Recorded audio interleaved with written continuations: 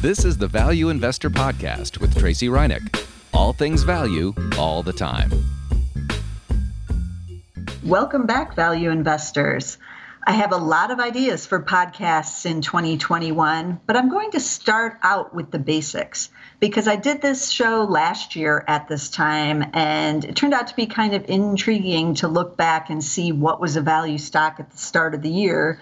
So we're going for it again. And so this basic show is just talking about what are the best classic value stocks to start 2021. I covered some stocks that were good, again, at the end of 2020, looking back on what this show looked at. And so, I want to kind of see what areas are the value stocks in this year compared to the prior years. And are there any even classic value stocks?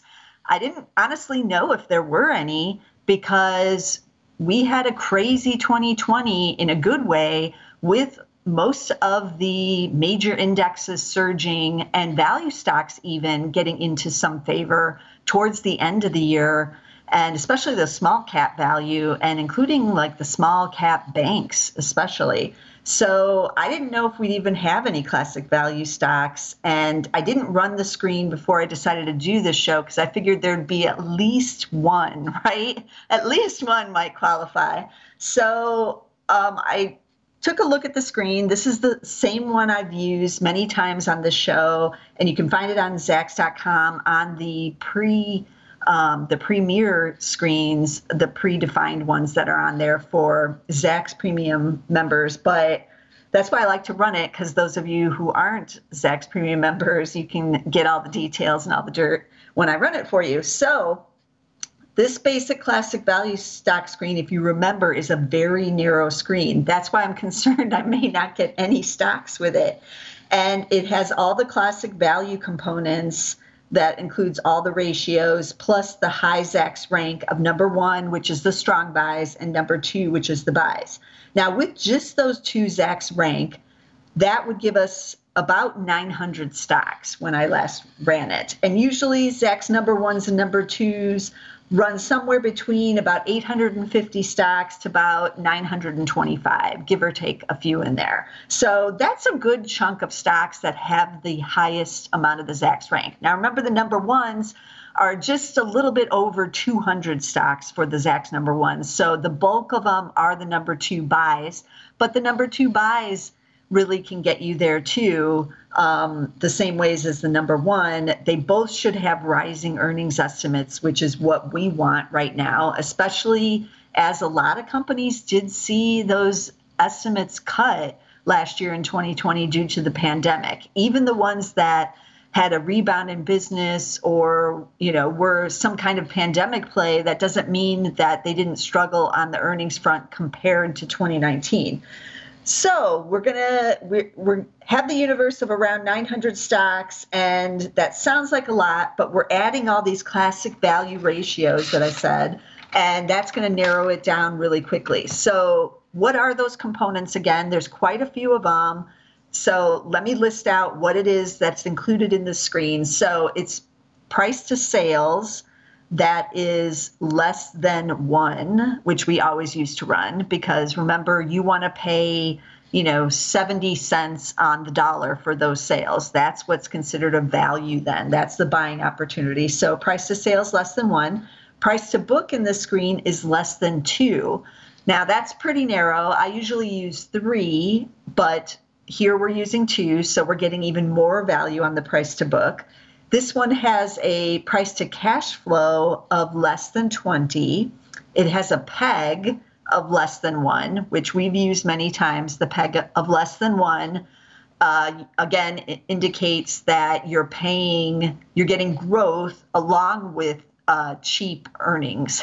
Basically, you're getting cheapness on that front and you're getting the growth. So PEG less than 1, forward PE, this uses forward, not trailing, is less than 20, which is a little higher than I normally use, which is 15, but less than 20 will give us bigger universe, and we're going to need it because this is a very narrow screen, as I keep saying. And then it has a volume requirement, average volume greater than 100,000 shares daily, and that's because we really don't want, a stock that only trades like 5 or 10,000 shares. It's just not going to be liquid enough, and it's not going to do us any good. So we need over 100,000. And then it has a component in there about the last close of the stock being above $5. And that's also to kind of keep companies that, may have some other issues. If it's under $5, a lot of big management or professional portfolio managers cannot own any stocks under $5. So it kind of keeps it along with the volume of avoiding some of these like dollar stocks kind of scenarios.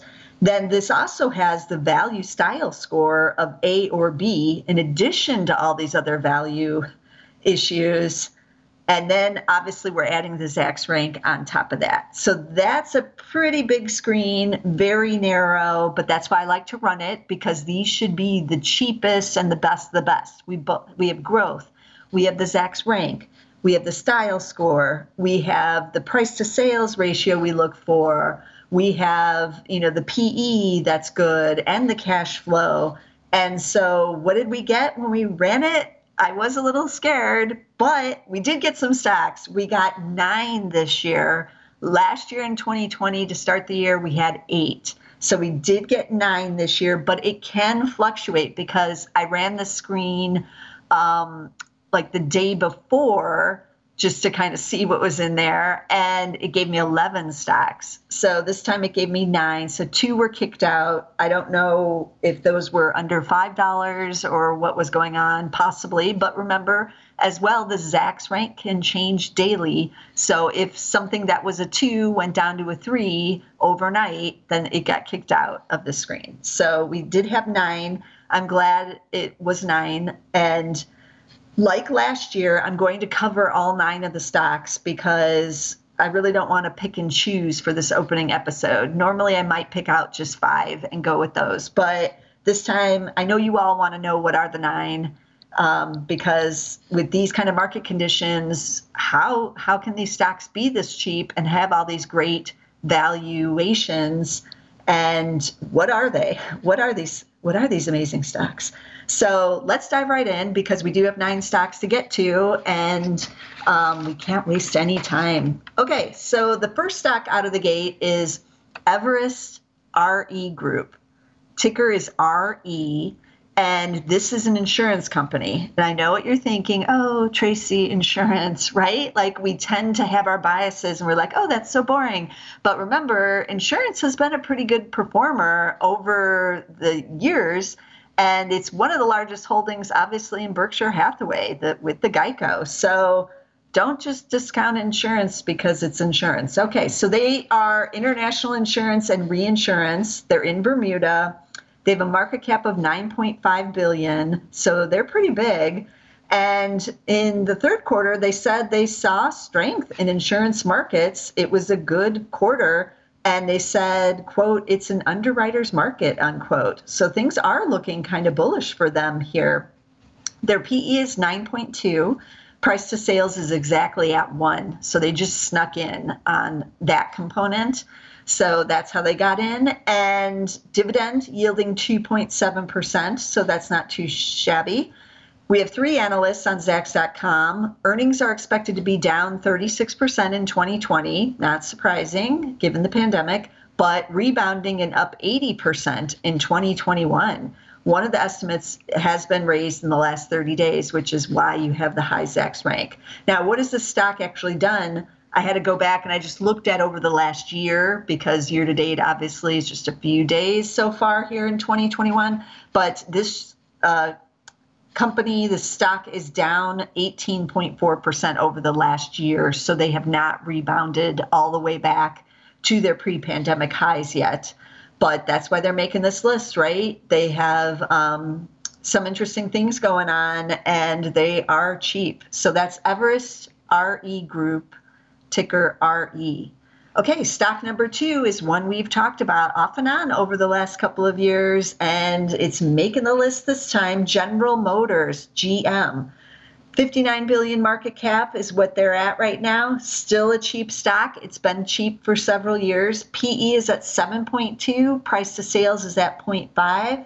So their earnings expected to be down 3.7% in 2020, but up 23.9% in 2021. So that's why, it's making this list. Some analysts getting a little bullish there about 2021. It doesn't pay a dividend anymore. When I've covered it before on the Value Investor Podcast pre-pandemic, it was paying a pretty big dividend, but they did suspend it during the pandemic. It's not come back yet, so no dividend. And then what has it done? It's actually performed pretty well recently, and it's now up 14.7% over the last year as auto sales are hanging in there. People are buying those cars. And they don't want to take public transportation, so cars have been a strong seller.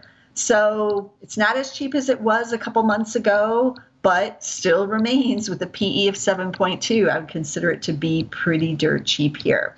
Okay, then moving on to a couple of home builders. You shouldn't be surprised they made the list. They have kind of gone out of favor suddenly with Wall Street because Wall Street's concerned that all the good news is basically priced in already. Like, oh, we know it's good, and the pandemic caused this craze and everyone running out to buy a house, but that's over now. And in 2021, there's going to be fewer buyers and the mortgage rates might rise. So there's going to be fewer buyers because of that too. So we don't like these stocks anymore. So this is why they remain dirt cheap. So the first one is KB Home. KBH is the ticker. They have a $3.2 billion market cap. They are paying a dividend yielding 1.8% right now. They are still dirt cheap. PE is 7.6. Price to sales is 0.65. They're actually reporting earnings soon on January 12th. So if you're listening to this after January 12th, go check out and see what they reported on their earnings. They're in 42 markets in 8 states. And year to date, or not year to date, but over the last year, shares are now down 6.9% as they started to weaken here at the end of December into January. What do those earnings look like? So earnings estimates, earnings are expected to be up 1.4% in fiscal 2020, but 47% here in fiscal 2021. Expected to make $427 versus $289 the last year, as all these home builders are seeing record orders and backlogs. So this is one to watch when they have their earnings coming in. And if these home builders start to sell off even further, could be a real buying opportunity if you can get them a lot cheaper. We always love to get them cheaper, right? That's the whole point of value investing. So keep that in mind. Okay, the second home builder is one we've talked about too, MDC Holdings, ticker MDC. I own this in the value investor portfolio here at Zacks, and I own it in my own personal portfolio. It's just as cheap as KB Homes, PE of 7.2, price to sales is 0.79. They actually released their earnings early. So they just released their preliminary earnings about a month early, which I always think of as things are so good, they really just want to share it out there with Wall Street because they're like, how could you think things are slowing? They're not. Here's our actual, new report. Here's what we're doing. And so they said fourth quarter deliveries up 7%. The average sales price now, $461,000. That is somewhat of a concern as people are worried about affordability now with some of the home builders. Net new home orders were up 72%. So that's pretty strong. Dollar value of their backlog was up 87% to $3.26 billion. So some of the problem is, can they deliver all these homes? How many cancellations are they going to get on contracts if they can't deliver? Things like that will start to come into play. But we won't really know more about MDC till they report in February. In early February 2021 is when they're expected to report the actual report. These are just prelim numbers, and they didn't give any color in the press release. They just gave the numbers. So MDC is like the umbrella for Richmond American Homes, if you know that name.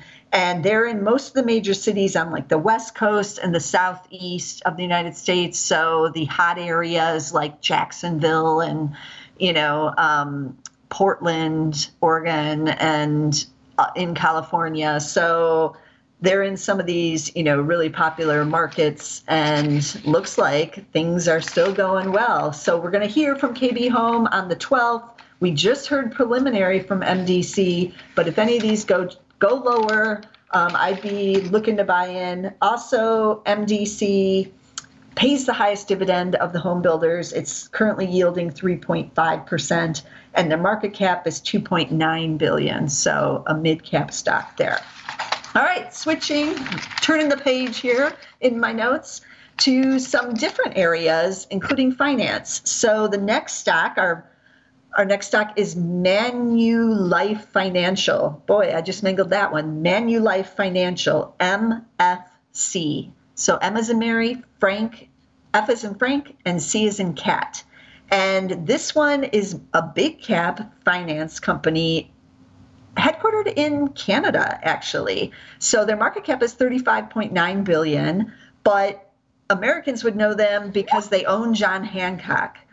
And they, that covers a lot of people's retirement accounts, and they do a lot of wealth management through John Hancock. They also do some insurance, including travel insurance and life insurance. So they've been selling travel policies during the pandemic, and apparently that's been pretty successful. So they said in the third quarter that overall demand for their products was robust, and they have strong digital capabilities. So everybody's doing everything online, and they're right in the thick of that. The PE is just 7.7. Price to sales is 0.65. A lot of analysts like the wealth management area here going into 2021. People have been saving money. They are wanting to invest. So wealth management is seeing some pretty good earnings. This one also is looking like pretty good earnings growth. So earnings are expected to be up 12.5% in 2021 after falling 8% in 2020. Two estimates are higher in just the last 30 days for 2021. We do have 5 analysts on it, so it's covered pretty well for a Canadian company. And it does pay a dividend, yielding 4.9%, so almost 5% dividend. Now, these shares are down 12.2% over the last year, so they're cheap. They still haven't totally recovered, and you get the dividend. So keep that in mind on Manulife Financial, MFC. Okay, our next stock is Newmark Group. NMRK is the ticker, Newmark Group. They are a commercial real estate services. I know. I thought the same thing when I looked up to see what they did, because I did not know them. They have 500 offices worldwide, but commercial real estate, very difficult right here. These shares are still down 43% over the last year, but that's why they're on the value side of things, right? The PE is just 5.8, price to sales 0.65. So their earnings are expected to decline 45% here in 2020. Not surprising, because they are in an industry that's getting hit hard by the pandemic. But they are hanging in there, and they said in the third quarter that they saw that the capital market group is starting to rebound, and that they said they have strength in multifamily and industrial on the commercial real estate side. They also said that industry transaction volumes, while they've been down big, that's starting to recover a bit. So this is a little more of the dicey side, but this reminds me of like a travel stock where things will be better once the vaccine is rolling out and the economy starts to really rebound and reopen, but it's just not there yet. But it still has that good Zacks rank because of the earnings rebound expected in 2021, with those earnings expected to be up 34% after the big drop this year. Now, they are paying a dividend, but it's basically a token one of just 1 cent a quarter, which is yielding 0.6%. This is a kind of on the smaller cap side with a market cap of 1.3 billion, but again, this is one that if you're looking for cheap, but you want one of the rebound plays, this is for you. Third quarter revenues were down 25%, if that kind of tells you what's going on behind the scenes. So Newmark Group, NMRK. Okay, our next stock is the ODP Corporation. ODP is the ticker. And at first I was confused. I'm like, why have I never heard of this one? What is it? I'm trying to like Google it. And then I remember we have talked about it in the past because this is the combination of Office Depot and Office Max. And I keep forgetting that that's their name now, ODP Corp. I don't know. They could do better, don't you think? I think so too. But who are we to decide about the corporate names, right? When you do a merger like that. But this is dirt cheap. PE is just 5.6. Price to sales is 0.17. They have a market cap right now of 1.9 billion, no dividend. The shares have been spiking. People are diving into this one. Shares are up 33% over the last year, but mostly in the last couple of weeks here to end 2020, starting in 2021, and then it's like hitting new highs here suddenly. We only have one analyst on it. Earnings are expected to be up 11% in 2020 and then up 25% in 2021. We're all still rushing out and buying new computers and things so our kids can study at home or we can work from home. And a lot of Office Depot and Office Max supplies are in high demand. So it's still cheap, even though it's spiking. That's the ODP Corporation, ODP. Okay, how many more? We have two more, so we're almost there.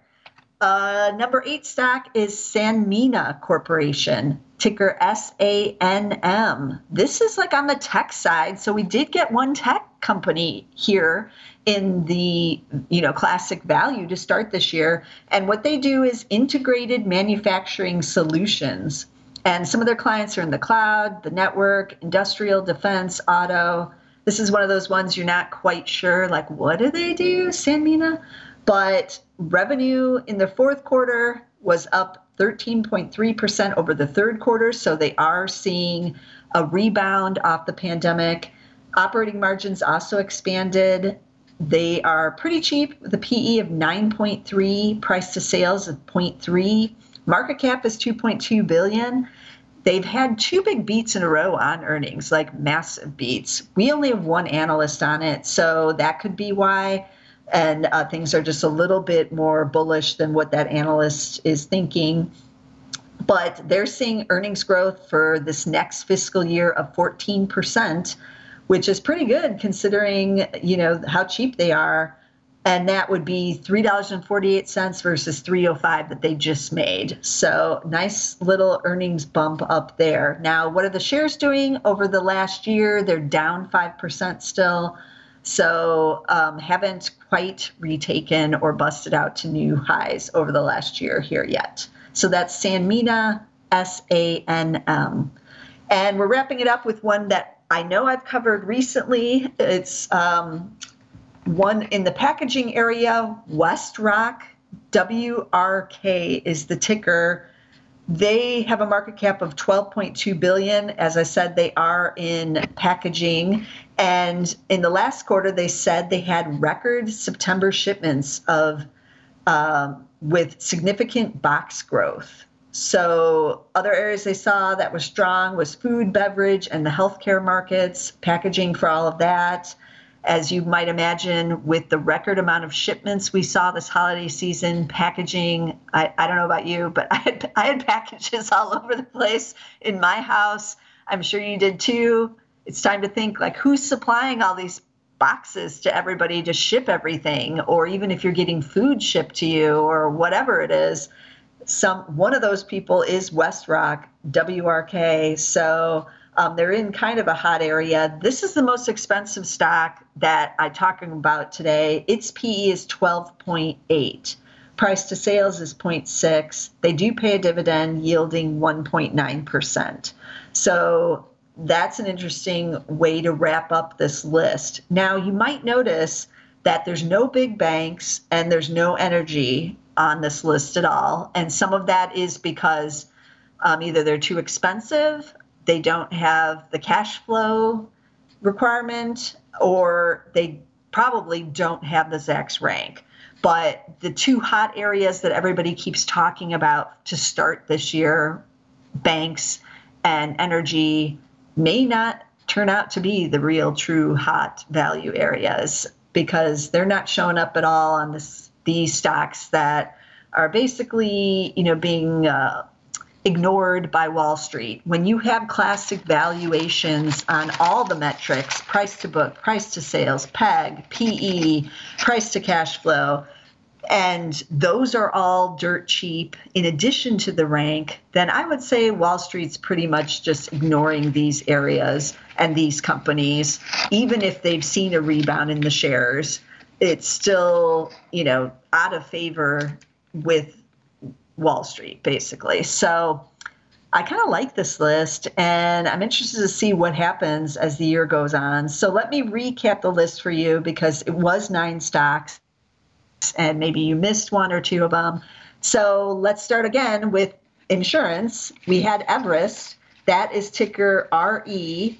We had General Motors, GM. We had KB Home, one of the home builders, KBH, MDC Holdings, the other home builder, MDC, that's the one that pays the bigger dividend.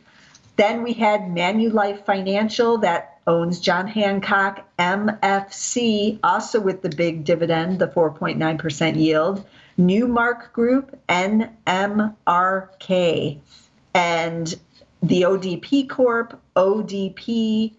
And then we had Sanmina Corp, SANM. And then we rounded it up with Westrock, WRK. And just to further on that idea of Wall Street ignoring, the Newmark Group, as I said earlier, is being ignored because it's in commercial real estate, and that's a very difficult area. And those revenues are still down sharply, as well as the earnings. So there's a reason that one is still cheap, but at least, the analysts are thinking better things are coming in 2021, and that's why those earnings estimates are on the rise for 2021. So the Zacks rank will try and discover companies where the analysts have turned to the other side, turned to the more bullish side, and are suddenly thinking, hey, things might be better than what we're seeing or what we've seen in the past. And so it does try to uncover some of these hidden gems. It doesn't care if it's in an area that everybody is scared of or running away from, like retail or commercial real estate, or is boring, supposedly, like insurance. It just tries to uncover the best stocks with these classic fundamentals and the Zacks rank.